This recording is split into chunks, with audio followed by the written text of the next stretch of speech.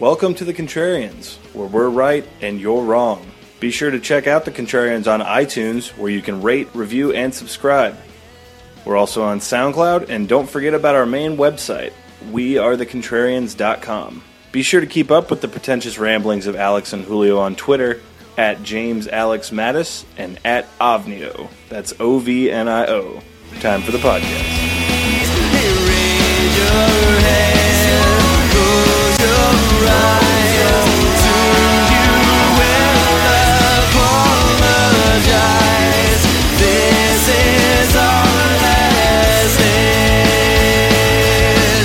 Hello and welcome back to The Contrarians, where we're right and you're wrong.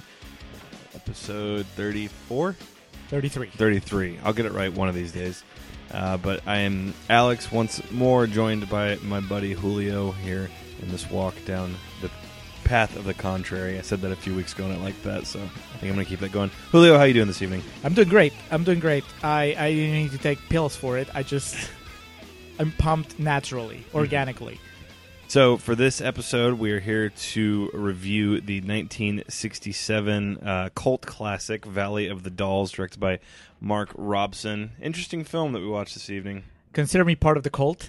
I am converted. Yeah, a movie that's at its time. It was based on, of course, the book by the same title by Jacqueline Susan, and the movie was not so well received at its time, but it's gone on to garner, like I said, a cult following and also a genuine following. Even had a recent Criterion release, but like I said, it wasn't necessarily beloved in its time. Yeah, it's done pretty badly on Rotten Tomatoes. I mean, not a whole lot of reviews because it's an old movie, but enough to put it in the rotten category. I'm starting with Dennis Schwartz from Ozu's World Movie Reviews, who says, "You'll need some kind of a pill to sit through this soap opera dreck." Expect lots of pills jokes throughout this episode. I can imagine. Grace Montgomery from Common Sense Media says, "Dark, campy melodrama with focus on sex and drugs." How dare you? Dave Kerr from Chicago Reader says, "Too dull even to function as camp." And finally, Roger Ebert. Oh, he hated it. From the Chicago Sun-Times. Yeah, he goes to town. He goes, "It tries to raise itself to the level of sophisticated pornography, but fails. And it is dirty, not because it has lots of sex in it, but because it firmly believes that sex is dirty." He took it personally. Yeah, I remember. Well, we'll get into his relation to it there in the second act here. But Valley of the Dolls is, in many ways an homage, or a predecessor rather, to the Forrest Whitaker classic Vantage Point, in that it's a bunch of different stories all kind of coming together. I mean, we have our main character here, Ann Wells, but the movie kind of starts with these 4 or 5 different roads that are all leading to the same place. Yeah, it's Vantage Points, but like the feminist version, which is a much better version. Exactly. So, as I said, the main character, Ann Wells, played by Barbara Parkins, the movie starts with her in Lawrenceville, a little town in New England, and she's going on to the city, and her family can't believe that she's moving away for a job in New York City. Yeah, as a male, I found this whole movie illuminating, as because women are a mystery; they're a puzzle, and sometimes it's good when a movie just breaks it down and shows you step by step what their lives are like. And there are times, like in this movie, when I was just shocked to realize that, hey, we're more alike than I thought. Here's a young woman that just strikes out on her own, leaves her hometown, and goes to the big city to try to make it big. And that's so many of us. Oh, yeah. But usually when you think of women, you're thinking of, just... Especially in this time frame. Well, yeah, especially with women in the 60s, that it's just, you don't think of, somebody that's chasing their dreams or whatever. So it was like very... like I said, illuminating to just suddenly see. And the movie starts with that. Yeah. And she gets to the big city and immediately becomes a secretary for a theatrical agency where they represent different members of the theater, movie industry, Broadway, things of that nature.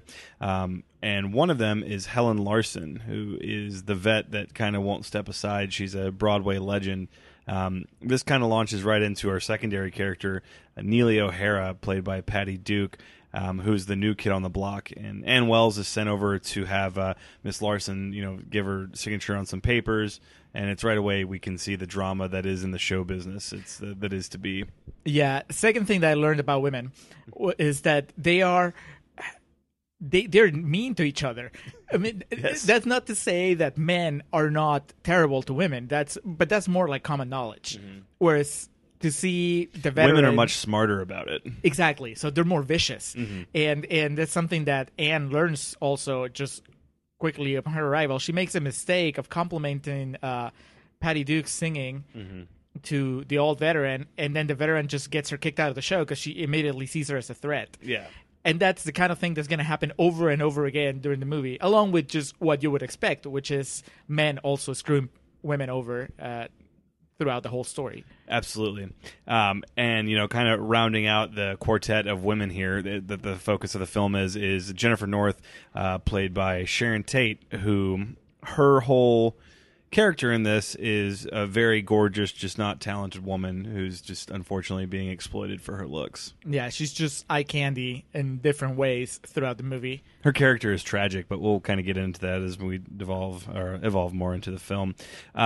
Lion Burke, played by Paul Burke, which fitting, is an attorney at the agency that Anne is working at. And basically, he observes all this from afar, and while he's going in for the kill on Anne to, lure her in, and, he sees an innocent girl from, New England, and he wants to go in and move in on that. But he also sees the opportunity at dollar signs, and he helps Neely get a break from all this. Yeah, he starts as a dog, and he has a very interesting journey throughout the movie, but he is a dog at the beginning, and he's just pumping up the charm from the moment that he meets Anne, and she falls for it. I liked it because it wasn't the cliche love at first sight. It was more like love at first conversation. They have a good 3-4 minutes of interaction before she decides that, she's not quitting the agency because show business is horrible. Yeah. Instead, she's going to stick around and stay in show business because this guy's cute. Yeah. And that's, it feels a little damning of her character, but that's because we're just starting the movie, guys. Yeah. She is going to go on a road that's going to put her above that kind of thinking by the end. So Neely becomes a star out of all of this. So basically the process is Burke watches the process of Helen Larson, again, I mentioned this earlier, but played by Susan Hayward, kick her out of the show, but sees the talent that is to be there. So the first thing that gets her big break is he books her on a telethon where she basically just gets to sing. If you ever thought that telethons were not good for anybody but the people that receive the money, you're wrong. Here we learn that telethons is where stars are born. Exactly. And it's also where she meets her first of many husbands, Mel Anderson, who I didn't catch his name, but she asks him to marry her like on their first date. That guy. I can never figure out what his role was, which I think is intentional. I think the movie, he's just ambiguous. He's just professionally ambiguous. Exactly. He likes hanging out at the bars outside of telethons. Yeah. Telethons were all the rage back in the 60s. Right. You're trying to get past the bouncer and just see if you can get an autograph from those debutantes. No, the movie, and we'll see this throughout the story, but the movie has a lot of information that always keeps hidden that happens off camera, and such as what the hell's up with this guy that ends up marrying what's her name, Patty Duke, Neely O'Hara, Helen Keller, which she spent that movie not talking, not saying anything, and then in this movie she won't shut up. That's her character. If she's not singing, she's bad mouthing someone. This is definitely sassy. her I Know Who Killed Me. Lindsay Lohan breaking away from right. the child roles. This was definitely Patty Duke making a claim here that... Yeah, spoiler alert, she gets the Oscar clip of the movie. I am woman, hear me roar. So part of this big break also comes in the form of Burke, Lion, as he is. That Burke is such a strong last name, yet they only refer to him by Lion. But then again, Lion is an incredible name. And I looked it up. It's Lion with a Y. Oh, dude. Can't be stopped. He's just hitting every note. It's like Bad Boy, there. Can't Stop, Won't Stop. He helps Neely get a gig following a famous club singer at the time named Tony Polar, who's played by Tony Scotti with an I. So... could not be more Italian. Yes, and he, as I mentioned several times throughout the movie, he is the Eric Roberts character here. It seems just like in Punisher, we had an Eric Roberts character. Here, he's not a gangster, but he looks just like Eric Roberts. I guess that was a in the trope that 60s. ran up until about The Dark Knight, and we just haven't had it return yet. Yes. Is the Eric Roberts-esque character. Well, it's like, how do you top Eric Roberts in The Dark Knight? You can't, so you just have to retire that trope. Absolutely. Can't top any of that. The problem with Tony is that he's kind of controlled by his sister, who we think is crazy up front, Miriam. Of course, we come to find out later in the film that she's not. She's just very protective, which I felt was an excellent side story here, because it's just kind of something that you think, we've been conditioned in a lot of films we see that, hey, this red flag goes up over here, but it never pays off. It pays off. Oh, no, here. it pays off big time. Yeah. It's Miriam, by the way, played by the 60s Lauren Holly. Okay. So they help Neely, Burke helps Neely follow Tony's club act. So he goes out and sings, she has an act that follows, and basically this is just a way of getting the foot in the door in a much simpler time. She has to come up with a whole act because he gets her the job before she even has an act. And he's like, you have to work hard. And that cues into our first amazing montage sequence. Absolutely. Which is just a mix of like Austin Powers and that movie with Ewan McGregor and Renee Zellweger that is supposed to be kind of a send-up of 50s, 60s comedies, where it's just all bright colors and lots of multiple screens. Who is it? Renee Zellweger and Ewan McGregor? Yeah. God, what's it called? Same guy that directed Ant-Man last year did that movie. Oh, wow. That's a I know, he likes jumping across that's a genres. pair if I've ever heard one.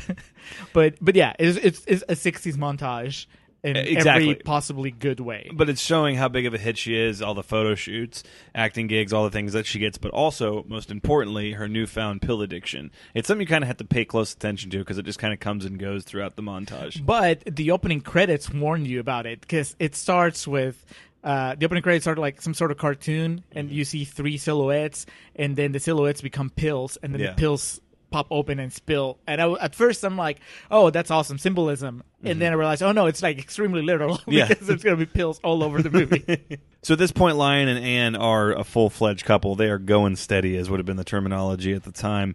And they visit Anne's home back in Lawrenceville.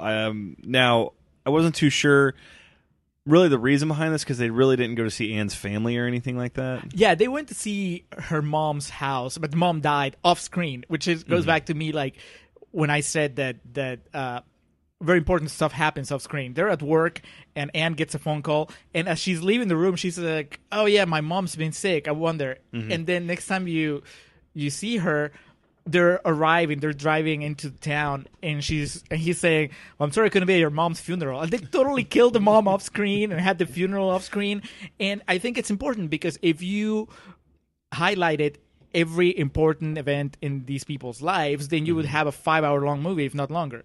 Yeah. So you have to pick and choose, and it may sound harsh, but ultimately, the mom wasn't that relevant to the story that they're trying to tell. This is about these 3 women and show business, and the mom, she might be a woman, but she was not in show business, so let's get her out of the way.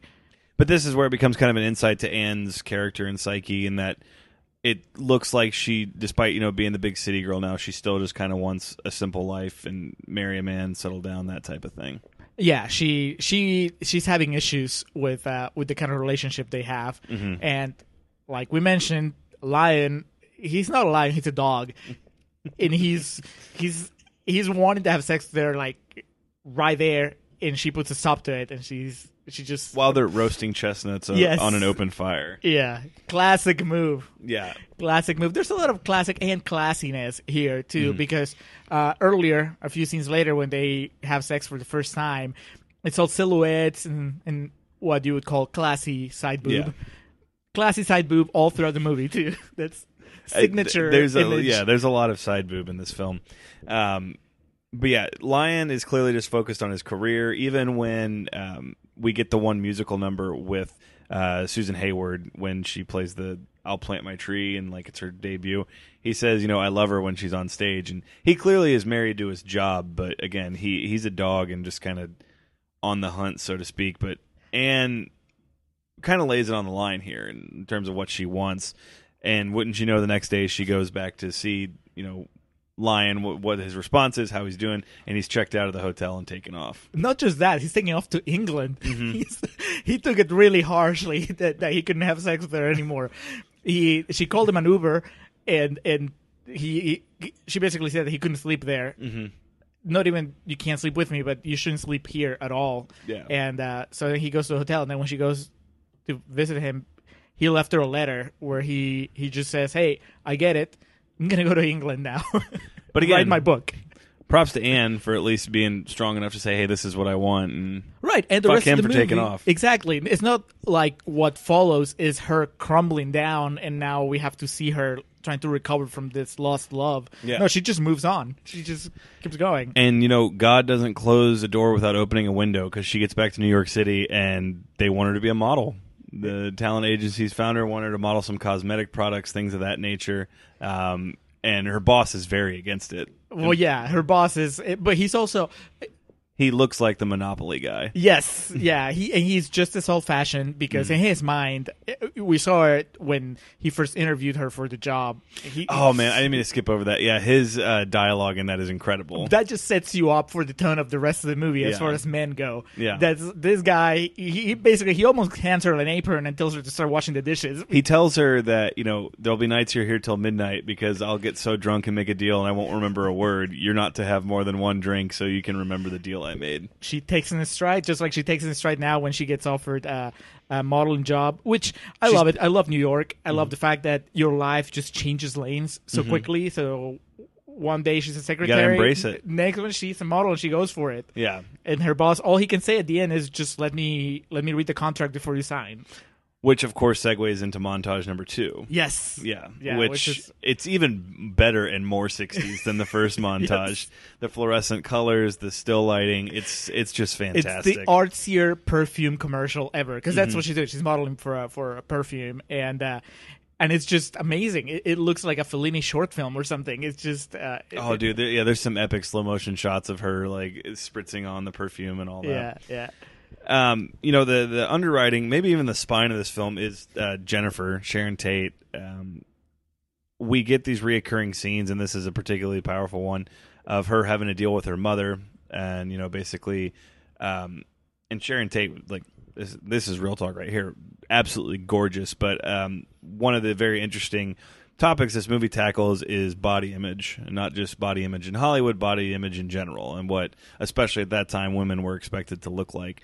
And we get these scenes of her where it's just solo acting. She's miming basically a conversation on the phone with her mother, and you can infer her mother saying, she needs to be skinny, needs to be pretty, that type of thing. In between boob exercises. Exactly. She does boob exercises, which I didn't even know existed. I was about to say, I didn't know it was a real thing. I'm telling you, this is like an encyclopedia of women world stuff for us men to This learn. is the book right here. But it's a story that everyone can relate to, about the disapproving parent, that type of thing. And I think Jennifer's character is particularly sympathetic, easily the most sympathetic in this film. And I think Tate pulls it off pretty convincingly. Yeah, she's the only character that really she's never selfish. She always stays she's aware of not wanting to hurt anybody. Mm-hmm. So, of course, like you said, it's a tragedy. Yeah. And it'll just continue to unravel the further we get into it. During all this, the problems with Jennifer, that's something she kind of internalizes, whereas Neely has become an absolute wreck in her stardom, but also her newfound jealousy of Anne. Yeah, this is just another of the big threats that the movie explores, which is how showbiz just destroys women. Mm-hmm. It just like takes them and transforms them and then spits them out and demonizes them for behavior that men would do. She actually has a line in the movie where she walks out of the set because she doesn't want to do a scene, and then she gets in trouble for it. And her complaint is, if a guy had walked out of here, it would be because he has integrity, but a woman does it, and suddenly she's a bitch. She's drunk. I'm drunk. I'm unstable. That type of thing. Yeah. Of course, she is drunk and unstable, but they don't know that. They're just seeing her on camera. Exactly. But yeah, it's really torn at the seams of their friendship, and it's playing on their insecurities. And this is a point where we get Mel, who Jennifer actually comes over to Neely's house, and Mel is just a shell of a man who, he's typing something on a typewriter, right? Yeah. That's the mystery of what Mel does. His memoirs, perhaps. I'm not sure, but yeah, Mel is just an overall mystery. But you can tell he's broken because he really does care for her. But not even the gender thing played into it. What this really shows is just the evil of show business, how it can just take someone and transform them. It explains why all the guys, or 99% of the guys that we see in the movie, are just assholes, because the ones that aren't just get emasculated like Mel and eventually just have to leave town. And take his typewriter with him. He says it's the only thing he owns, so I have to take it with me. Mel did make mention, though, of Neely spending a peculiar amount of time with Ted Casablancas, who I guess his sexual proclivity was something of debate. But yeah, Ted Casablancas, we could do a whole podcast on Ted Casablancas, because first off, great name. Secondly, there was back in the good old days when the Entertainment Channel was just starting, or at least, I don't know, when I first started noticing it, they had this roundup of where they would have gossip reporters just talk about whatever gossipy stuff was going on. And one of the reporters was Ted Casablancas. Right on. And I was like, that's an amazing name. But yeah, he's brought up here, and the implication seems to be, actually it's not an implication, it's a very direct way that they use a lot of slurs to some pretty shocking dialogue. Yes, to just basically say that he likes men. And I appreciated the slurs in the sense that that's how some people talk sometimes. Yeah. So especially in the 60s, it adds to the authenticity. It definitely adds to the time period it was released in. Yeah, also it's worth mentioning by now, Jen is married to Eric Roberts, to the singer. She married him in another big thing that happens off screen. Yeah, it's I completely forgot about that, but you're right, because it happens via telegram. Tony Pillar and Jennifer get married. Now Miriam, his sister, Miriam Pillar, does not want this to happen. Right. And her reasons for that are not really at this point clear. Another of the many mysteries that this movie slowly unravels. She just makes a mysterious phone call to a doctor and just mentions something. It's done. She just says, well, we'll have to get a doctor in L.A. or whatever it is that they're moving. So yeah, Mel takes off. Neely's at this point, I mean, it had been a while since I'd seen this movie. I thought this was where she bottomed out, but it's going to get much, much worse for young Neely O'Hara. Which, by the way, like I was saying, Patty Duke was like 20 at the time this would have come out, and some of her scenes are very far-reaching, but a very impressive performance nonetheless. Yes, it must have resonated really deeply with her as far as somebody that was young and that was getting into show business. Well, I mean, I'm assuming, I don't know how many movies she had before this one, but for her to play somebody that's basically could be her future self, and not even like far off future, but pretty immediate if she didn't take care of herself.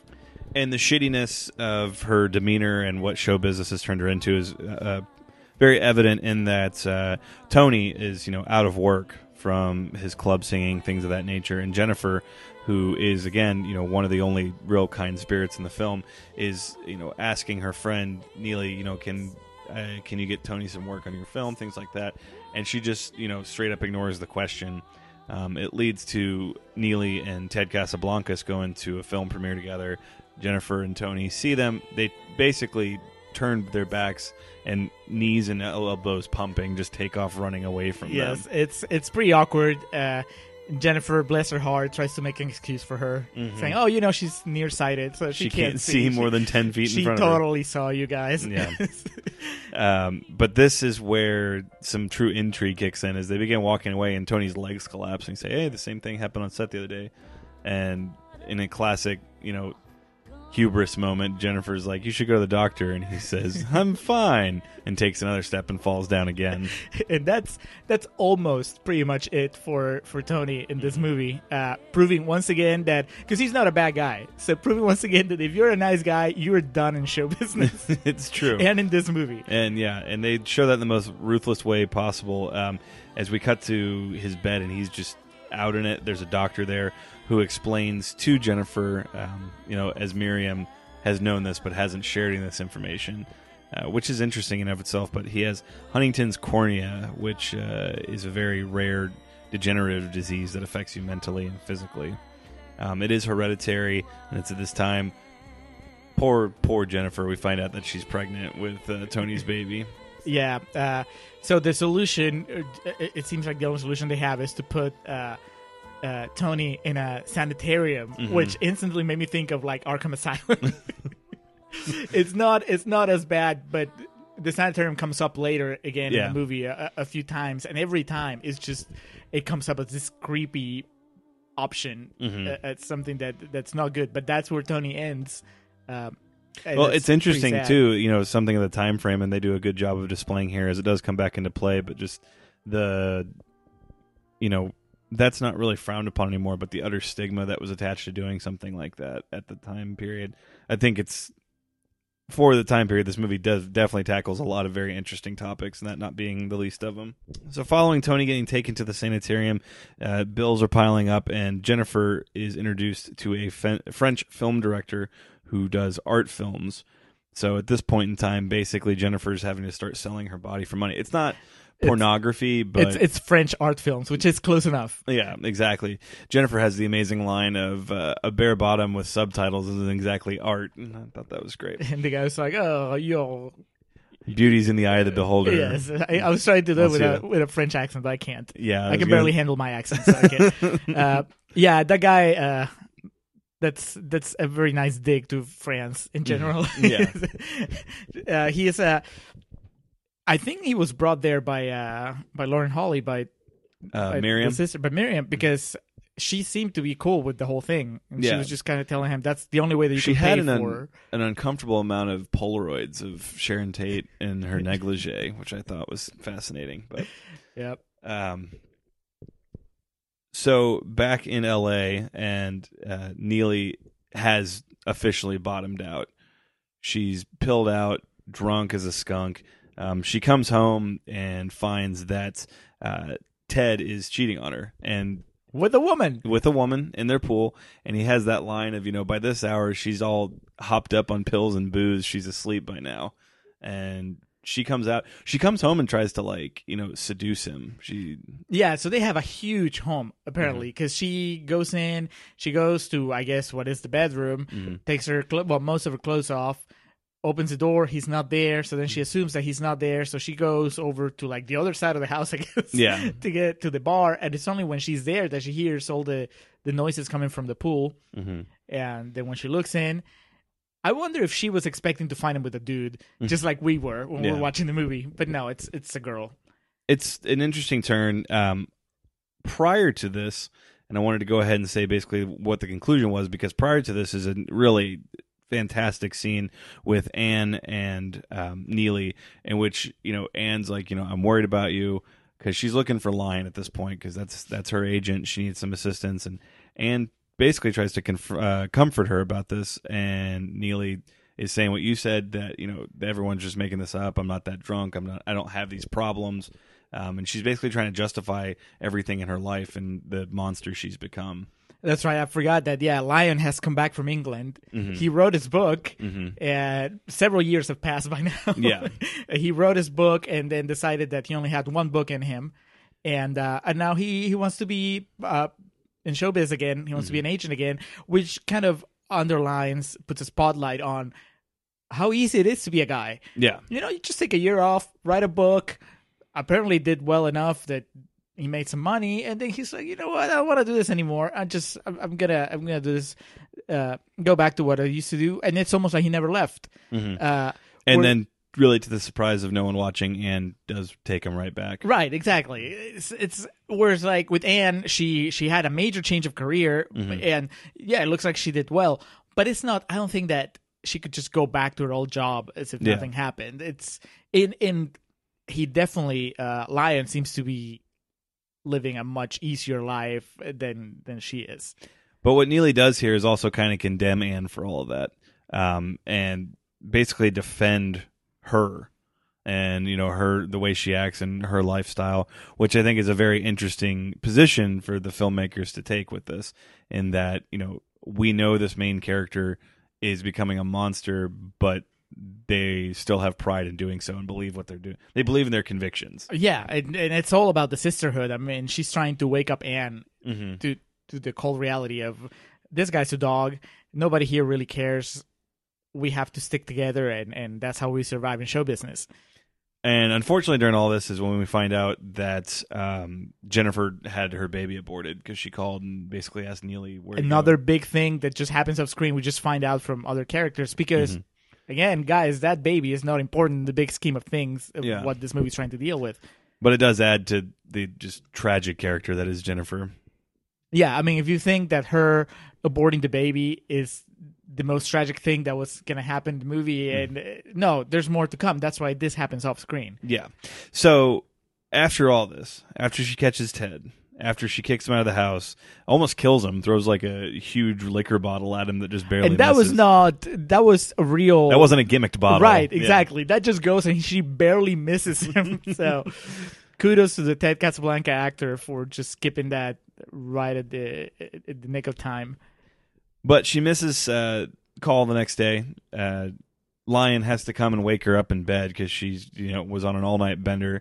She's pilled out, wakes up. At this point, we see that she's kind of become what she hated at the beginning of the film, in that she just scoffs at the idea of anyone being able to replace her in any role, anyone being as talented as her.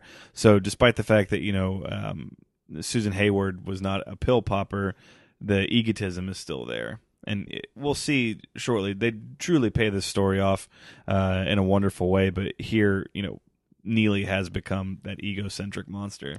Yeah, and here's where the sanitarium comes up again, because Lion just basically tells her, you need to detox. You need to go to the sanitarium. Mm-hmm. And she nods. He walks away, and then she books a flight out of there. And this leads us to a very sad, awkward, uncomfortable sequence where we just see her walking the streets, drunk, getting in trouble. Well, this is the part where she's trying to travel incognito, and she just goes into the local watering hole, and ends up. It just getting shows hit that on. she's still, for all her showbiz experience, she's still very naive, and there's things that she doesn't know. Like, she's incognito, but then she goes and she plays one of her own songs. Yeah. In the So as if she wasn't drawing enough attention, she starts singing along. Of course, she's drunk. So she almost gets into a fight at the bar with some dude. And that's for all of you who thought that women didn't get harassed back in the 60s when they were at bars. No, this movie shows you that still happened there. Yeah, it was pretty terrible. Yeah, it's she has to throw her drink in this guy's face.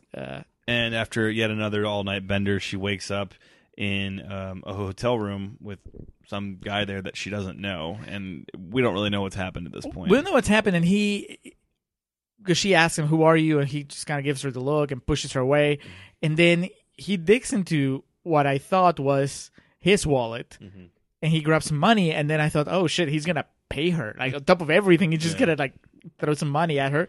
But no, then he just takes the money and leaves. Yeah. So this guy had sex with her, and they just stole her money. Yeah. I guess so. That's what I don't know if that's worse, but that's still pretty bad. Yeah, and then she basically is checked into a hospital at this point, and Lion and Anne show up to help her out and take her to a sanitarium, and the snake bite is deep in her veins at this point because she begins begging the nurse for a doll, as she says, one of her pills. But she's taken off, and basically in her mind, it's a loony bin.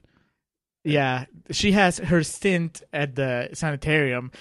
It's this amazing short film within the movie where it's wonderful. She just starts telling the story of the what it was like. The film is different, like the filters are different that are used. Yeah, we just basically jump ahead to, I don't know, however many months she's been in the sanitarium, and now Lion and Anne are there basically to pick her up, I guess, to check her out, and she's telling the story of her stint there, and it's just crazy. It keeps cutting back and forth, and it's like lost scenes from One Flew Over the Cuckoo's Nest. It just she's being restrained by these nurses, and she's cussing them out, and then at some point they put her in this tub with a tarp on top of her, and then she manages to wiggle her toe out and then rip the tarp off. It's just crazy.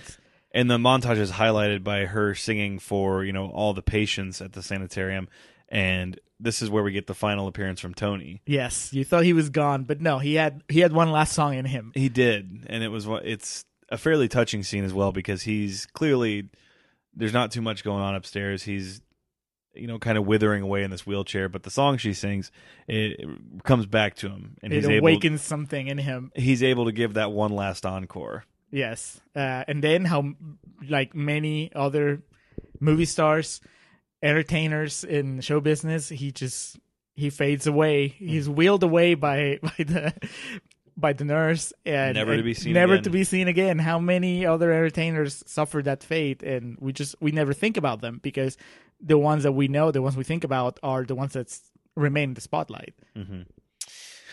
Bringing to an end the tragic tale of Jennifer North is the fact that she has breast cancer. She flies back home from France without any money. Yeah. Basically, she's sick of somebody wants to buy her contract in America, right? It might be even Lion's agency, because they seem to control the world. Yeah. So they want to buy her contract, and the French director, he doesn't want to sell, and because if he sells, she gets half. Mm-hmm. So he doesn't want to, and then he ends up negotiating. She's so desperate to go back home and see Tony again that she basically, it's implied that she just walks away with nothing. Yeah. And she flies back and she meets up with Miriam, and she arranges for her to see a doctor, also to be able to see Tony. Which, that reunion, off screen, we never Yeah. see it. And I think that's where, by now, the movie has established this very successful pattern. When something happens and it happens off screen, it's because something worse is about to happen on screen. It's true. So she finds out that she has breast cancer, after off screen meeting with Tony. Yeah. She shares this with Anne, says, Tony didn't even know who I was. Basically, I have to have breast surgery. She said, all I ever had is my body, and I won't have that now. She doesn't know how she's going to pay for the bills, things like that. After Anne leaves, Jennifer goes once more to contact her mother, and all her mother can do is bitch about the movies that she's been doing and things of that nature, and Jennifer can't bring herself to tell her mother that she has cancer. There's also the logistics of the movie, like I mentioned before. You can't have a 5-hour movie, so you have to remove some scenes, and you may be thinking, well, Tony was an important character and Jennifer's one of the main characters. Why wouldn't you see the reunion? Why wouldn't you see all these other things that we're missing? But that's because you need extra time to show Jennifer's suicide, which is basically what happens now, and it happens in excruciating detail because she keeps getting flashbacks to earlier moments in the movie, happier times, and also some sad ones. Mm-hmm. And then she just pops like a gazillion pills. Yeah. And that's it. And just fades into the night. It's brutal. Like, even by today's standards, it's a pretty harsh scene. So, again, Mark Robson, for having the balls to, do that at that point in time, I think is pretty admirable. And you're like, where's the justice? She was the good one. She was the good one. The only good one, really. So to the surprise of no one, Neely gets out and just is tempted back to the pills again, and basically steals Lion away from Anne. To be fair, kind of, she warns her, because when they're picking her up from rehab, she just says something like, I'm ready to take everything. Oh, you know what I want? I want this guy that you have. Mm-hmm. And also, to her credit, Anne actually kind of takes her seriously, because she has a reaction shot that I told you. That reaction shot is amazing. Yeah. So this causes Anne to start, popping pills and going down that dark road. It leads to Neely, her thought to be comeback, because everyone thinks she's clean, but she's really it's just all a facade. And we get our final showdown, so to speak, an actual physical showdown between her and Helen Larson. Helen shows back up into the film. They're at a banquet, I believe. Yeah, I think they're celebrating her whatever new show she has. That's right. Veteran, and Neely's not invited, and she shows up. Right, she's supposed to be kept under wraps until her comeback, her official comeback, is announced or whatever. And instead, she crashes the party, much to Lion's dismay. Yeah. And then her and Helen have it out, basically, in a powder room. Yes. And they get into an actual physical altercation. Again, women being cruel to women, crueler than any of the men have been in the movie. They're scuffling, and then the old lady's wig comes off. And it turns out that her red hair was a wig. It's gray. And Neely takes it, and they run around, and then she locks herself in the stall and tries to flush the wig down the toilet. And the poor woman is outside screaming, asking for it back. the wig won't flush, so then she just throws it back out. And just takes off running. And takes off running. But then Helen Larson, sees herself in the mirror with the gray hair because she asks the maid, she's like, "How do I get out?" And she's like, "You can get out through the kitchen." And she looks at herself and she goes, "I'll go out the way I came." And this entire scene is just symbolism at its finest. Yeah. It just does everything without really saying it. She just owns her new position in life. Well, it also shows age. Who's the kid and then who's the seasoned vet who knows how to roll with the punches. Right, and that's what she says later on. Yeah. That this girl's not going to last because she just can't take it. Mm-hmm. She can't take it the way that she does. That the old lady does. And her ability to cope with that fear, that emergency on the moment of her hair situation shows why she's been able to stay and Neely hasn't. Right, and she says there's like this business. You need to roll with the punches because there's lots of them, mm-hmm. and that's just basically what the movie's saying. If you're a woman, especially, that's what's going to happen. And basically, being a woman in show business asks of you to be stronger even than normal life. Oh yeah, and absolutely. That's too much for a lot of people. So Helen Larson is really the true deity of this film. I'd like to think. Yeah. Anne, crushed, overcomes her pill addiction and moves back to Lawrenceville. She's greeted there. It's her grandmother, I believe. It's her grandmother who's still alive, even though who doesn't have one line of dialogue in the film. But it's all you have to. All she needs is the fact that she looks like her grandma, and you see her, and you're like, "Wow, this old lady's still alive." But Jennifer's dead. Mm-hmm. Anne's mom is dead. Yeah, and so many other lives are crushed. But this lady that stayed in the small town, she's still happy. Yeah, she looks exactly like she did at the beginning of the movie, which was maybe 3-4 years prior, at least. Yeah. So Neely's big comeback is not to be, as she's just barking orders, just being a general diva. Exactly. The worst sense of the word. Yeah, and Lion has just had enough, and before her first big Broadway show back goes down, Lion just bails. Yeah, she tells him this amazing line, which is, "You're just an agent." Yeah, and he looks like he's crushed. How dare you? But also, what she was trying to do in a nice circular moment is she's trying to get an actress fired, mm-hmm. just like the old actress had her fired off her show at the beginning of the movie. She's seen an understudy or somebody that's very talented and that's going to steal the show from her, mm-hmm. so she wants her gone. So, but after Lion leaves and her anxiety and insecurities about the understudy, she reaches back into her little makeup box and finds her bottle of pills, and this segues to the legend Richard Dreyfuss's on-screen debut in a motion picture. He's a stagehand who comes to get her, and she's not answering the door, and she opens the door, and she's clearly intoxicated. He has maybe 30 seconds in the movie, but he does well. He knocks very forcefully on her door. He does. He says, Mrs. O'Hara, Mrs. O'Hara. But yeah, she's a mess, and she's got the director. Oh, she's got her dress for the second act on, and go get the understudy. And then in the last big defiant moment that Neely has, she just grabs the understudy and tries to choke her, but there's just no force behind it. She's dead behind the eyes. It's done. Showbiz has had her way with her. Mm-hmm. Its way with her, mm-hmm. and now all that's left for her is to give us her Oscar clip. It's true, because she goes out, goes drinking, gets drunk, and is just wandering the streets at this point. And it is the Oscar clip, because there's nothing left. She has no one. She keeps reaching, grasping at straws.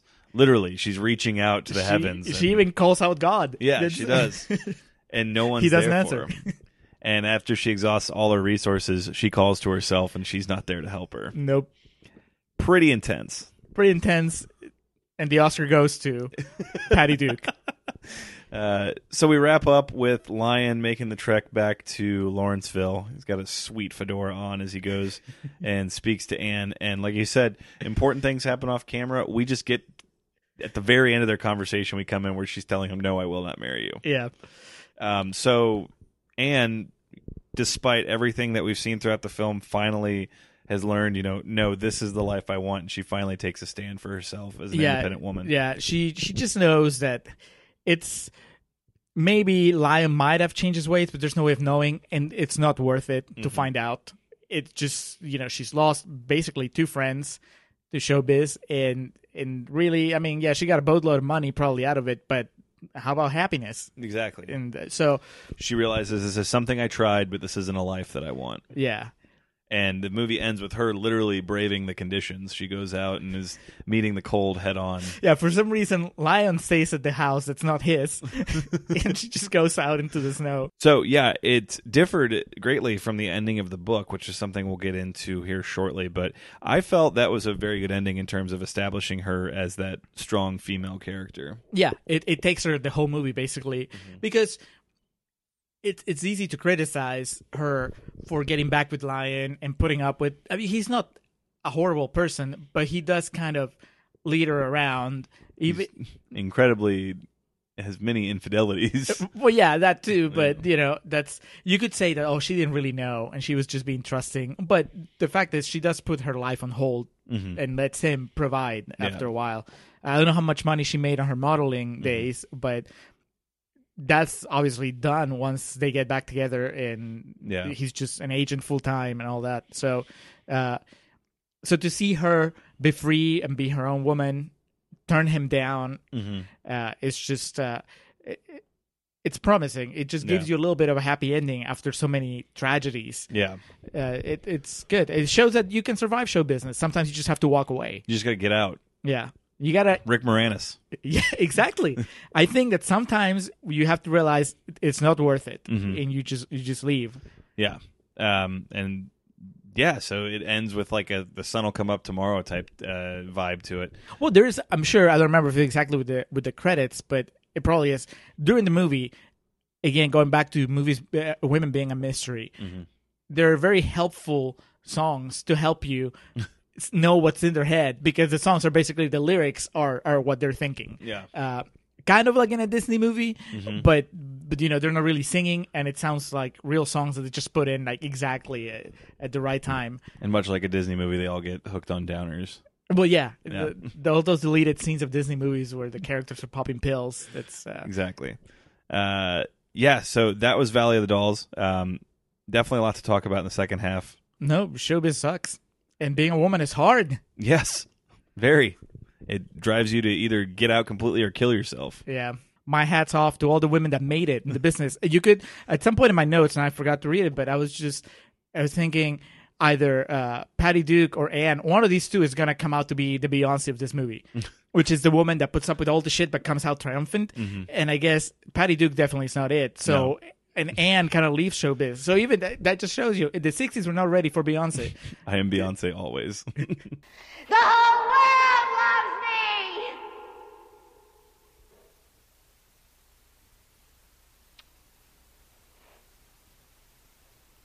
Where are you?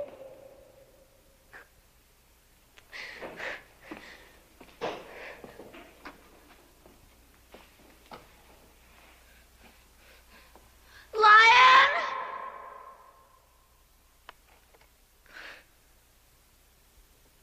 Anne?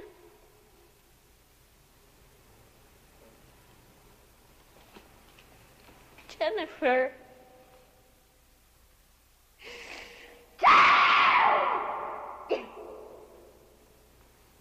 Mel? Oh, God.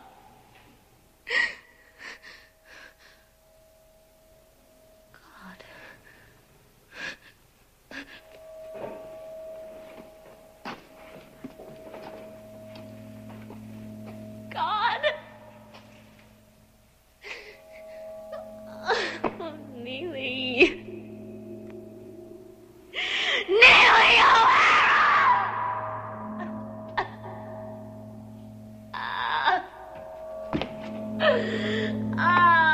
Neely.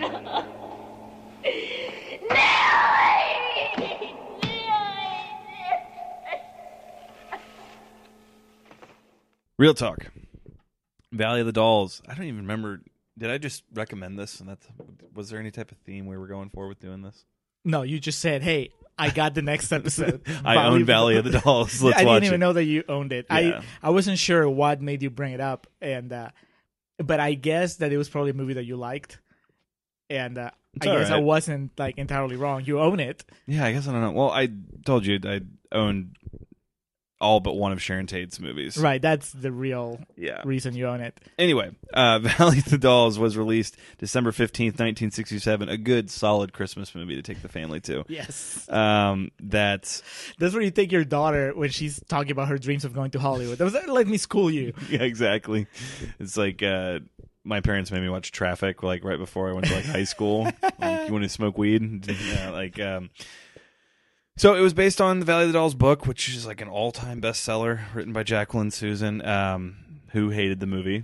And really, The quote is she called it a piece of shit. So she wasn't the only one. yeah, let's go ahead and get into the reviews, and then we'll kind of go over some things from there. Well, these reviews are positive. Bright red tomatoes, which, I mean, there's not many of them, but here's a few. Don Wilmot from filmcritic.com says, a lurid 60s sensation. Stephen McMillan Moser from our very own Austin Chronicle says, rent it and howl. I don't know that the movie was aiming for these reactions, but obviously these guys are like, oh, it's so bad, it's good. Film 4 says, the choice of Mark Robson, a talented Hollywood journeyman director, for this piece of nonsense was inspired. And finally, Marianne Johansson from Flick Philosopher says, oh, it's a bad movie, but in a good way. So it definitely did its part in that it sparked a big national intrigue. It got the conversation started about women in Hollywood. No, it was just, and like I was saying, my dad would have been like 10 at the time, and he told me that it was pretty like interesting. He says he remembers like his mom talking about it because it was a very, I mean, imagine for that time frame, it's pretty intense subject matter. Budget of $5 million. Estimated worldwide box office of about an estimated $50 million, and with an additional $20 million in domestic rentals. So it made its money back. Yeah, a little bit. They released it again. This is pretty gross, but they re-released it in 1969 after Sharon Tate was murdered, and it apparently made a bunch of money at that point in time too. That is blood money. Yeah, and I hope that they all get herpes. So I can't do the thing of finding it funny because the subject matter is so fucking dark.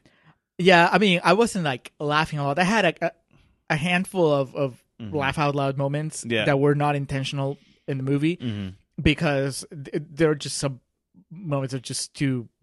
The acting and the dialogue and the whole situation is just. The dude who plays Tony is terrible. Tony Scotti, I think his name was. Yeah, I think it kind of helps though that nobody here is like particularly good. I mean, there are a few people, but in general, you know, it's like this blur of mediocrity in a way, as far as so that when somebody's good, they really stand out, and you're like, holy cow, I'm going in for this person. But when somebody's bad, you're just like, oh, he's like the others. Yeah, exactly. It's kind of a big mesh, and it's not. It's a veritable who's that of Hollywood. Oh, well, yeah. I mean, until you told me that she was Helen Keller, I didn't know that was Helen Keller. And yeah, it's my mom will quote this movie from time to time. It's kind of interesting, but she calls your dad, you're just an agent. Yeah, exactly. No, but my little piece of trivia that I didn't drop on you before we watched it. So Susan Hayward, Helen Larson, the seasoned vet. Yes. Do you know who that was supposed to be? No. Judy Garland. Oh. And she actually, like, there's video, like, footage of her screen test, and she recorded that song, I'll Plant My Tree, and there's, like, audio of it. But she got fired from the film for pills and booze. They're like, that's not your character. Yeah. So, and she went on a tirade and all that shit. But yes, it's a movie that has gained cult following. We'll get a bit more into everything we're just talking about there. Just recently got a Criterion release along with its Of No Real Relation sequel, Beyond the Valley of the Dolls. It is famous Barbara Parkins, who played Anne, at a screening of it in 1997. It was like the first time she had seen it in a long time, and she told the audience, "I now get why you like it. It's so bad." But I'm with you. I don't know that I would put it in the category of like, oh, it's so bad, it's great, because I don't find it particularly funny. It's not like Room or The Room, excuse me. Right, but it's easy to laugh. It's not Room with Brie Larson. No, that one. There's also not a lot of comedy in that one. But yeah, The Room. I mean, it's easy to laugh at it because it's just that's beyond how bad whatever the acting here is. The Room is subterranean when it comes to how far below that is. I was about to say nothing tragic happens in The Room, but no, it does. It exists. Yes. Well, no, I mean, you've seen it, right? Or you've seen parts of it where like the guy kills himself at the end. So here it feels more real. That's the thing. As bad as some of the stuff is, the escalation is believable. Oh yeah, they get hooked up on pills. They get with the wrong guy. The show business destroys him. All that stuff is believable. Yeah. So it's a little hard to like laugh at it because everybody's taking it so seriously there, but not over the top seriousness, except for instances like Patty Duke's big Oscar clip toward the end. Correct. Where she just goes all out screaming to the heavens. Definitely goes for it. Like I said, she would have been like 20 at that point in time. So who knows? And the director of this has Mark Robson has a very expansive journeyman is an excellent word to describe him because I was going over his filmography and outside of Earthquake with Charlton Heston, there's not like too much that I've seen personally, but a wide array of films made. I did in my research of this. Apparently, he was just a fucking asshole to work with. He was really mean and sexist to the women and like. So it's perfect. Exactly. Material. And apparently just like would shame Sharon Tate on takes because like of how not good she was and stuff. And man, my whole infatuation and interest in Sharon Tate is that aside, man, that's a shoot and a half. Her talking about like I'm not really that talented, and Sharon Tate was in many ways. A composite of people's ideas of what she was supposed to be. I think she always in movies like this, it's not her fault that she's really not that good. It's just that she like everyone thought because of how beautiful she was and her connections and everything, she was supposed to be like this big thing. She would have been perfect in the role of like a Bond girl or something like that, but in a serious dramatic role, she just doesn't have like the notes to connect with that. Right, and she's asked to play like some heavy stuff here, but I mean, so does a lot of the cast. They and that might be the thing that they're asked to like do more than they can. It's also very because it's an old movie. Then there's some stuff that just feels a little hokey. The how scandalous they find the movies that she makes. Yeah. I understand it's the 60s, but right now you watch and you're like, that was our big laugh out loud moment when they showed her French film because it's like. She's just the camera is very specifically blocking showing anything but the tasteful side boob. And then when they like wrap up the fin that hits the screen, tremendous. Like, that's just like a movie. But her mom's freaking out. I guess I understand. Back then that would be a big deal. But yeah, but with all that said, and then we can move on from Sharon Tate. She had a presence as like. Maybe not as impressive as an actress. I mean, she's not Meryl Streep or anything, but she would command the screen when she was on it. You paid attention to what she did. It wasn't just like a background character that you didn't really care about what was going on. Yeah, but that's the thing. The acting is not terrible, except maybe for Tony. It's just not great. A lot of the writing is very wooden. Right. The writing doesn't help it. There's a lot of like wooden stuff going on there, and then the story. Now that we're in real talk, it is not hashtag. CC. I don't know what was the thought process behind leaving some of those crucial huge scenes moments off screen. I'm like, I understand it's a book and you're adapting it and you have to keep some stuff out, but I think the biggest one is not to show Sharon Tate's reunion with Tony. That's a huge deal. Yeah. It's basically her goal in the second half of the movie after she abandons her porno career. The whole reason she comes back is to see Tony, and you don't get to see it. That would have been a heartbreaking scene. Well, maybe because they're like, she can't pull that off, dude. That's let's just stick with her finding out that she has breast cancer. Maybe they shot it and decided not to show it. I don't know. No, but then why would you have her repeat that to another character? You know what I mean? Like, it happens so much during this movie where characters just tell each other about important things that we didn't see, and that it probably would have been better if we had seen them. It's a shame it's only got this cult status because for what it's trying to say, it would have been really cool if it was a really good movie because it really could have made a big impact at that point in time. You know, what you're saying is it needs to be remade. Oh, God, no. It's time for Spike Lee to just dust off his remake gloves and cast Josh Gad somewhere in there.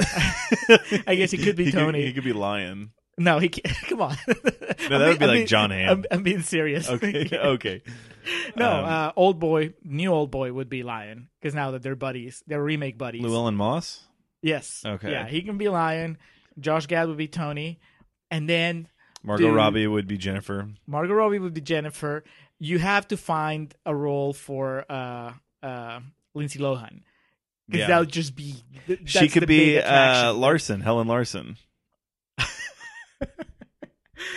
You can fudge with the timelines a little bit, yeah. But you know what I mean? Like, if this had been a good movie, it really could have done a lot for the time period it was released in. Instead of just being like a scandalous movie, it could have been like, oh shit, like there's a lot of shit going on. What are we doing to our women? Yeah. But yeah, it does do a good job of showing that women are much meaner to each other than. Yeah, which is something that I'd heard before, but it was funny to see it illustrated here.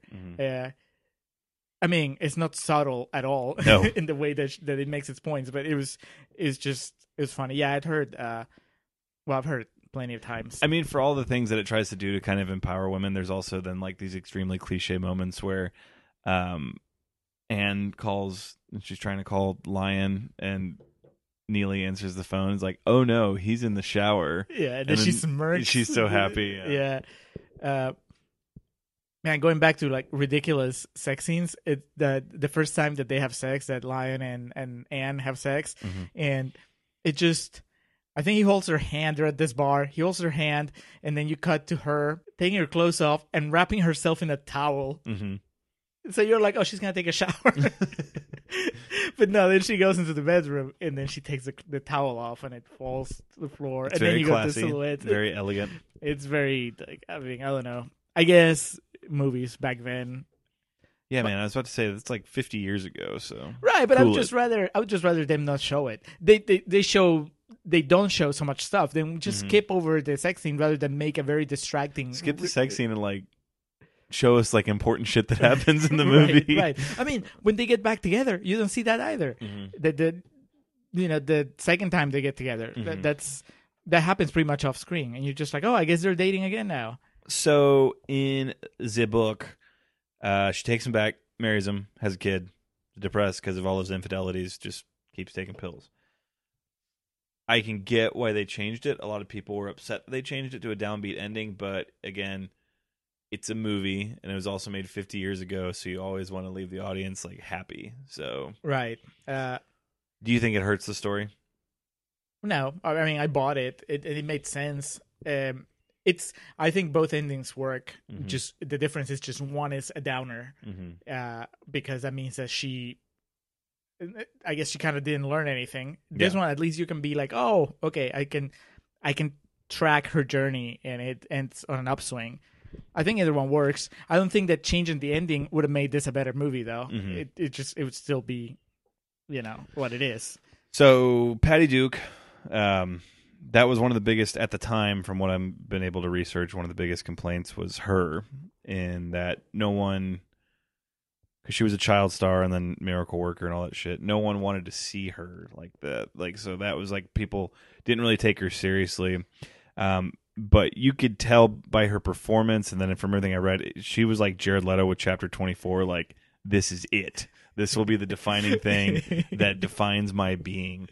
And then she showed up, and they told her, it doesn't matter. Your music's going to be dubbed anyway. We're not going to use your real voice. And so it was like, she was apparently crushed by that. She's the Ethan Embry of this movie. She She goes for She it. goes for it. She is the mark of Valley of the Dolls. Yep. I would call the movie ambitious, but it's not really. The book was ambitious, and then like the movie was. It seems like it had at some point good intentions, but then in the end, with how it was pulled off, it just seemed like at that time it was an attempt for a cash grab. And then the disgusting thing of re-releasing it after Sharon Tate was murdered. Right, and Yeah. that's just That is a cash grab. yeah, that's classless. Yeah. Dude, I mean, I wouldn't recommend it to anyone. I would just tell them what it's like. Mm-hmm. This happens and this happens and this happens. I just save you 2 hours. Maybe it resonates with you a little more if you're a woman that's in show business, or maybe it's the complete opposite. Maybe you just go like, okay, well, you know what? It's actually much worse than this, and you're doing us a disservice for being so over the top. Well, the other big thing is the book. The timeline is a lot different. So this movie, like we said, 3 to 6 years maybe is the timeline of it. Right. So the book beginning of the story is right at the end of World War II in 1945, and then it goes up to like the end of the 60s. So a lot changes in that time period. Yeah, nothing changes in America in this during the movie. It just their lives change, but America is the same. It starts in the winter and it ends in the winter. Yeah, so I mean, it's not 1 year because we know more time passed. Mm-hmm. The only person that ages considerably is Neely, but only mainly hairdos. It's true. God, 60s hair was just fantastic. Now, the two montages are genuinely excellent in just like a very nostalgic retro sense. I guess if you are into that sort of stuff, I loved how you called it Austin Powers. It's like, no, Austin Powers would be like this. Well, I'm trying to help our audience picture it quickly. Gotcha. Yeah. I don't Down know. with Love. That's the name of that movie with Ewan McGregor and Reza Oyger. It's pretty good. Who directed it? The guy that just did Ant-Man, Peyton Reed. That's his name. Terrence Malick. How much money would you pay to watch Terrence Malick's Ant-Man? It's like made with like Ant-Man is actually like an ant. It's an ant. Steve Buscemi and just the spandex outfit. Yeah. Still better than that- Batman vs Superman. It would be, and that's my friend Reed's joke that I just stole. So, Terrence Malick making any superhero movie would be good. Interesting. I'm trying to remember what my logic was for recommending this, but I just knew it was something that I owned. I didn't realize it was so low. I think that was it. It was 36% on Rotten Tomatoes. Yeah. The first time I ever saw it, I didn't really know anything of its legacy, so to speak. I was just really interested in watching Sharon Tate's films, so I watched this, and it's a movie. It's a movie. I think I'll say this because I mean, in the end, like I said, I wouldn't recommend it to anyone. But just glancing over the reviews on Rotten Tomatoes, like the quotes and all that stuff, I'm like, you might be being a little too harsh on it. Mm-hmm. It feels like unnecessary snark when it Yeah. comes to it. Maybe some of it coming from that re-release. Maybe there's a little vitriol just because they think that that's bullshit that they re-released it around that time, and that'll be entirely justified. Yeah. But I don't know. I mean, it's not that bad. Of course, 36%. We've watched worse than 36%. yes, Christmas with the Cranks. Yes. I mean, Christmas with the Cranks, much worse movie than this one. Yeah, Easily. This one you can sit through. And I was It's just kinda- following the story. it's just kind of a movie that I think at this point, its legacy, as I do air quotes for our listeners, its legacy is bigger than the movie itself in terms of cult following, I guess, as you'd say. But I think that's very right, because if you go in expecting this massive train wreck, you're going to be disappointed, which is kind of what I was expecting. I thought it was going to be one of those so bad that it's hilarious. Mm-hmm. But then I was like, oh, wow, maybe it'd be one of those where like everybody hates it and I love it, because I was following the story. And then I was like, oh, no, it's just not good. It's just there. It's not good. And then, of course, Valley of the Dolls, written by Roger Ebert, directed by Russ Meyer. Do you know anything about that one? Not really. For our listeners, Julio went into this an absolute blank slate. He had no Yes, idea. I didn't know anything. I just knew. I even had to ask you. Like, I texted you saying, "So, are we doing? Is it the one that Roger Ebert did?" And you said no. And I was like, I know nothing. Yeah. No, the Roger Ebert, Russ Meyer collaboration is, just read the Wikipedia summation. It's so fucking weird. It's perfect that Roger Ebert, who was not just of a generation, but of all time, like a defining voice of film critique, wrote such a terrible, stupid fucking movie, and it's the only movie that he ever wrote. I know this because I read it on somewhere. He mentioned it in an article or something where he said that it was intentional. Mm-hmm. Oh yeah, it's not like Christmas with the Cranks. It's intentional that it's like as stupid as fucking can be. Right. Mm-hmm. I'm gonna wait. I'm gonna wait until I see the Roger Ebert, Russ Meyer movie that's coming out with our hero Josh Gad playing hero. Roger Ebert, and then I might watch. If I find that interesting, I might watch the movie itself, like Valley of the Dolls. Beyond the Valley of the Dolls. Beyond the Valley of the Dolls. Thank you. Yeah, and that was it. I was telling you that when they announced the most recent crop of Criterions and Valley of the Dolls and Beyond the Valley of the Dolls were on there, like I saw one article. It was some film thing I follow on Twitter. The headline was, "What the fuck, Beyond the Valley of the Dolls gets Criterion?" But there was like a large vocal amount of people that were, "What the fuck, this hurts the prestige of the Criterion Collection." Like I was telling you, the fucking Blob with Steve McQueen has a release, so it's not like all of their movies are prestigious entries. So is that a thing, by the way? Like, What's that? You call like Hollywood the Valley of the Dolls? Is that or is that something that they coined in this movie? Or Dolls is pills. I mean, I figured that much. Yeah, out I at some forget. point. I forget what the specific downer was. It starts with a D, and I'm not prepared. But there was a specific pill that was like hot at that point in time that they called Dolls, and so yeah, it was. So you would call like L.A. I guess the Valley of the Dolls, or I think there's like it's a double entendre. There's multiple meanings to it, and right? like But that. what I'm saying is like when Ebert writes Beyond the Valley of the Dolls, it's like it's also about show business. It kind of, from my understanding, they wanted to do a sequel. The studio did to this called Beyond the Valley of the Dolls. I could be completely off, but it feels like this is what I read at one point in time. And then when this all happened, and then there was a lawsuit with Susan, the woman who wrote the book, and then they just kind of gave it to Russ Meyer and Roger Ebert, who just made like this fucking like do whatever you borderline sci-fi movie. Yeah, no, it's definitely interesting. And on that note, there was this documentary Jamie Kennedy put together a few years ago called Heckler. Did you ever see it? I've heard of it. I haven't seen it. There's a portion of it where they just like shit on Roger Ebert, and they just like.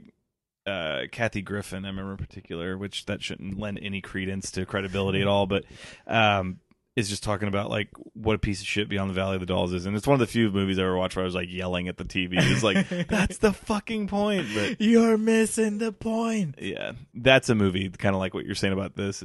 It starts very interesting, and then it just is like, oh, there's a total like agenda to this, and now it kind of sucks. So, but yeah, that was Valley of the Dolls. How often do you rewatch this movie? I think this is the third time I've seen it, so it's not since you own it. So you'd seen it one time prior. It's definitely a movie that, like, if the Draft House did like a $2 screening of, I would definitely go to see it in a movie theater sometime. But they have like their own like menu. Yeah, they have, like the candy pills. Yeah, exactly. I was gonna say I couldn't do a quote along with this, but that was apparently one of the things when they did like an anniversary screening of it. The people kind of like Rocky Horror style when Neely did her thing at the end, they all screamed, "Neely O'Hara!"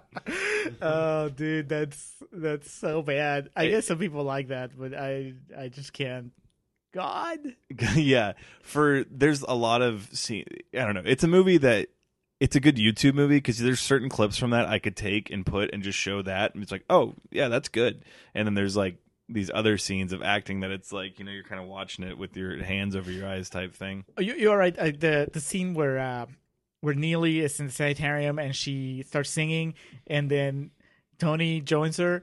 That is, even I think independently of their performances, the way that it's conceived, it's bound to hit you because I'm like, oh, that's cool. Yeah. That's really sad, but you've already been with this movie for like an hour and a half. So. Yeah. You don't hate the character of Tony, so to see him come back for a little bit just to join that song, it's pretty cool. But yeah, too much of it is not good, and then it's just like when you add that into the fact that some of it's a beating, like we were saying, the entire Jennifer story arc is just a beating. Like it's just bad thing one after another. And, you know, the first thing that she's brought on camera is, and then she's completely objectified and sexualized, Yes. and then she ends up killing herself in the end. It's just it's a bit much. Always fun to go back and do older movies because we don't do them that often. So Yeah, and I've mentioned it before when we've done older movies where I have to recalibrate my expectations and kind of, which is something that I was having trouble here because again, I'm like, I might not enjoying it as much just because it's this like old style filmmaking and old style acting. yeah, So that's why I gave it a good, I think, half hour before I just decided, no, this is just bad. But, because the acting sometimes in old movies, it can be a little theatrical, a little over the top. And I don't have your money. Yeah, it's just not good. No, terrible, but I wouldn't tell anybody that they need to watch it. I guess that's what makes it more interesting than anything because it is just a dead middle of the road type of movie, but it has a cult following, which usually cult following, like you said, it has to be something that's like almost offensively bad or just like stupid or something but like that. Somehow this has inspired passion. Yeah. and on both ends because the people that don't like it, like I said, they're pretty snarky about it. And I was like, I don't know, we're watching the same movie. I wouldn't have bothered to write a review of it. It's at least not one that would, where my highlighted quote would be just like, oh, it's so bad, it's funny. Yeah. Julio's review, it is a movie. So from one side of the coin to the other, another movie about show business, getting into it young. For episode 34, I got it right that time, will be That Thing You Do, which I am so goddamn excited about. Me too. Yeah. Me too. That movie's a piece of shit, and we're going to trash it. That's going to be a difficult one, but... Is that our first Tom Hanks movie? I believe so. I know it's our first Tom Everett Scott movie, because those are precious. They're few and far in between. I know. I was going to say, that's the great white buffalo of Hollywood right there. Yeah, so it'll be difficult to find a narrative on how to trash that, but Liv Tyler makes her triumphant return along with Ethan Embry. God, there's so much goodness. Giovanni Ribisi. Let's watch it right now. Comedic actor Giovanni Ribisi. I was talking about that the other day with someone about how like there was that pocket in time where everyone wanted to make him the comedy guy. Like they had him on Friends as Phoebe's brother and this and shit. And then he made Boiler Room, which was just the game changer. And then, a few years later, Avatar, the bad guy. One of the bad guys. I'll forgive him. But no, very excited about that. And then fun little project for episode 35. Yes, so, I think between 34 and 35, so maybe we'll record at the same time we do 34, that'll be like a little anniversary thing. 'Cause 34 years. 2 years of doing this shit. We're just like time hasn't gone by. Watched a lot of movies. We watched a lot of movies. A good chunk of them, and I think that'll be interesting to like do a chart or like figure out like how many we'd both already seen, how many you hadn't seen, and how many I hadn't seen. I think that's okay. And how many more times you're willing to watch The Family Stone? No. 0. I can tell you that right now. But yeah, so we'll do the bonus anniversary episode between 34 and 35. 35, at this point, I think that we can safely announce it since it's confirmed he has tickets. He's already planned to crash at my place. Our friend Chaz Fisher from the Draft Zero podcast is coming to Austin for the Austin Film Festival. And he actually has a night where he's going to record with us. The best movie that we could plan to do for that night is the final Die Hard so far. The final so far. So A Good Day to Die Hard, is that right? Is that yeah, which I've said many times I wasn't going to do unless like for a special occasion. So and the special occasion happened. So it'll be so awesome. I'm just going to have to lead that because I would have to. It's so hard to say anything positive about that movie. Don't worry. I think like a few years in, you'd just be like, "Hi, I love this fucking movie." It does have fucking Ramona Flowers in it though, so it's got that going for it. You walked out of it, right? You didn't I did watch walk all out the of way it. to the end. Yeah. Okay, well then I'm not gonna spoil it for you. Oh God, it's Jai Courtney, right? Jesus. Hey, his name is Captain Boomerang now.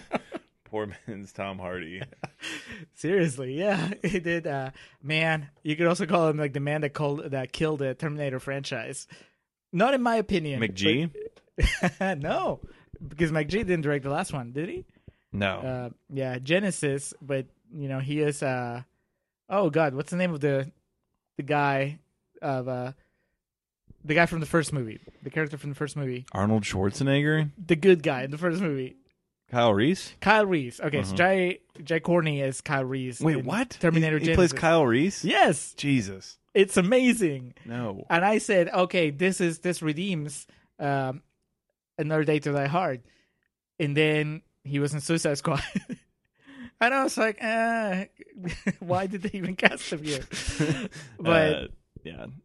Did Just- Genesis didn't do good at the box office, did it? sadly, it didn't.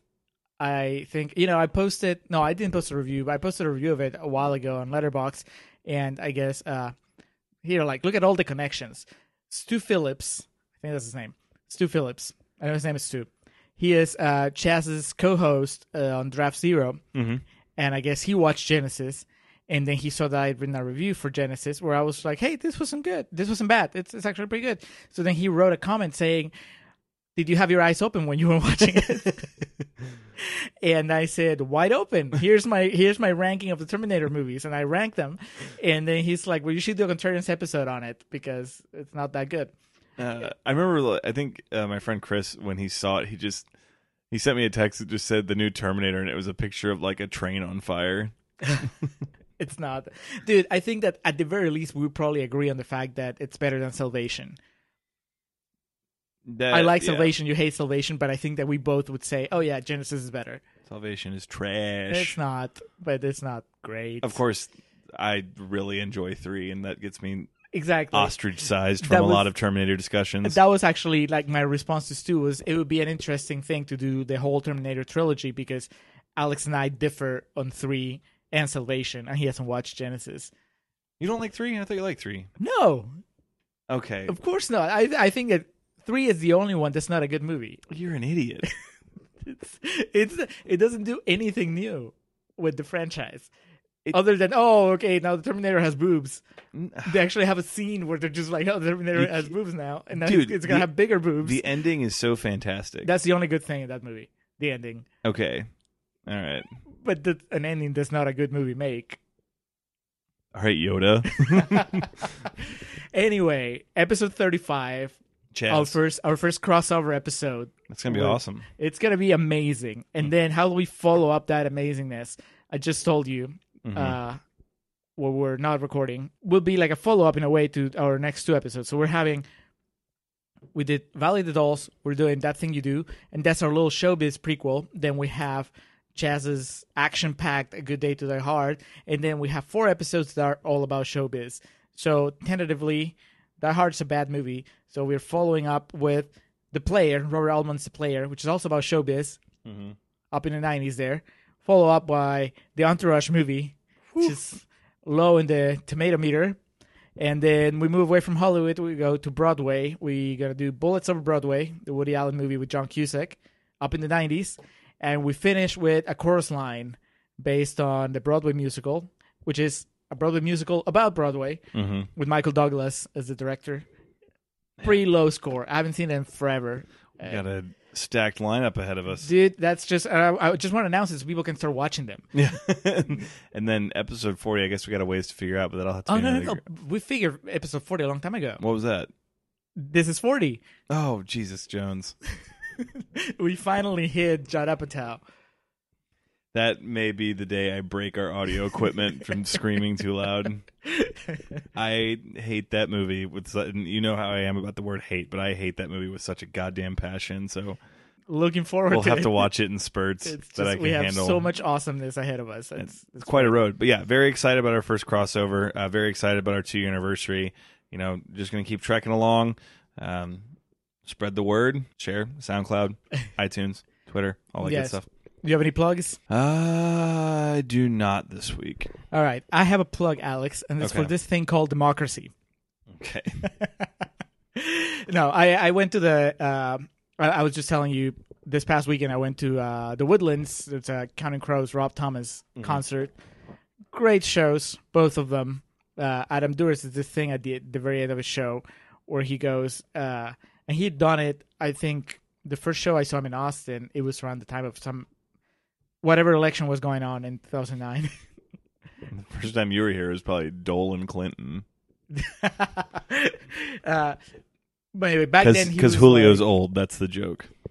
I haven't been here that long. Oh, okay. Touche. So, but anyway, back then he was like, "Hey, you guys should vote." And this time he was like doing the same thing. And he was like, "I don't care who you vote for, but you should vote because that's the whole thing about being American. He should care who you we vote get to for. vote, right?" But at least I understand he didn't want to alienate what I would hope is just a quarter of his audience instead of a half. I can't imagine too many hateful racist and Counting Crows fans. Yeah, but anyway, I agree, and I was like, it's actually pretty exciting, like the whole thing.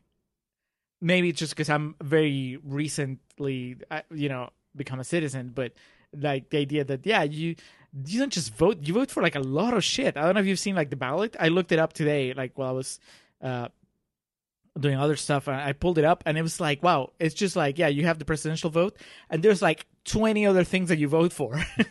And so I know there are people that are like, oh, what's the point? Mm-hmm. Because of the way the electorate is, electoral colleges and all that stuff. It's like, if you vote in Texas, it doesn't matter, but actually it does matter, because you look, and it's like, even if it doesn't matter presidential wise, there's like all this other shit that you're voting on where your vote is actually, it counts for a lot more. But also just vote anyway. Like, fuck it, why not? Like back home, you actually, the vote's not mandatory, or the vote is mandatory, and you get fined if you don't vote. So you got a lot of people that have to either vote, even though they don't understand what they're voting for, just so they don't pay the fine. And you have people that just, they're like, fuck it, I won't vote, I'll pay the fine. And it's just like, I think that kind of taints the whole thing. Yeah. But here it's voluntary, so it feels like actually cooler to go out and vote because nobody's forcing you to do it. In this case, you could almost argue that they're forcing you to do it because it's like, fuck it, if you don't vote, this might happen. But anyway, Jesus, So that's my plug. My plug is for democracy because it's awesome. You should vote. Spoken like a real import, truly. That's why I can just see your speech. That's why every time I see that red, white, and blue fly, I'll think of that magical word, flag. America. So since we're separated from it now, my plug this week will be It Follows. Go watch It Follows, because I watched it again since we recorded. And really? It is awesome. Yeah. Wow. So you feel better about certain things? Did you? You're right, by the way. It's her dad. It's her dad. It's her dad right? at the end. Yeah. Which like that just added a whole other layer onto it. But yeah. And you're like 100% sure that they're being followed at the end?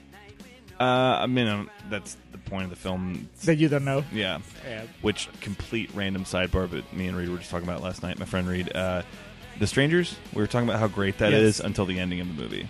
How it's great, but then they do that clearly tacked on ending where she has to get the last scream in. What happens at the end? Like, they pull the mask from her? Is that what happens? They take their masks off. They kill them. They take the mask off. They kill them. They leave them. And then, like, those boys show up at their house, and they go in and, like, go to check on her, and she, like, wakes up and starts screaming. It's awful. But, that said, had an amazing trailer. Has one of my all-time favorite theatrical posters of her, like, in the room and just the dude in the shadows behind him. Excellent. Which, when that happens in the movie, did it freak you out? It freaked the fuck out of me the first time I saw the trailer, but when I saw the movie, it was like this type moment where I was just like, that's awesome. No, there's plenty of shit in that movie that scares me, but or scared me, rather.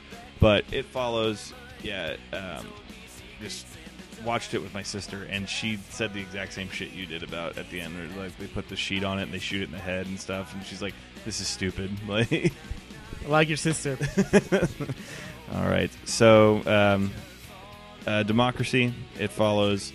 I'll work on my plugs. Like I said, the previous episode, fourfingerdiscount.com.au.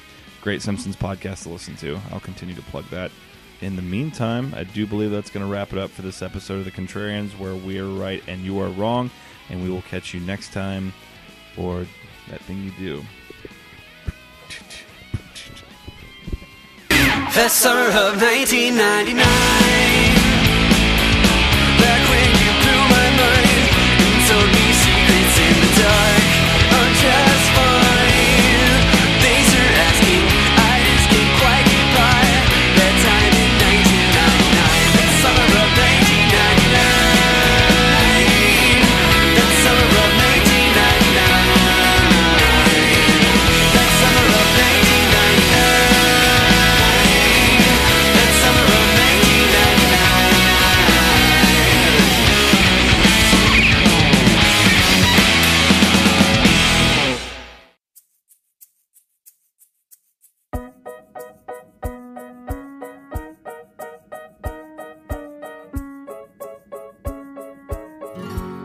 Thank you for listening to The Contrarians. On your way out, be sure to swing over to youtube.com/Ovnio Films. That's OVNIO Films. And check out the new adventures of Baby Jesus, a web series created and written by The Contrarians' very own Julio Oliveira. In any cheating movie, the person getting cheated on is the hero. You're Ali Larder. I'm Beyonce. I am Beyonce always.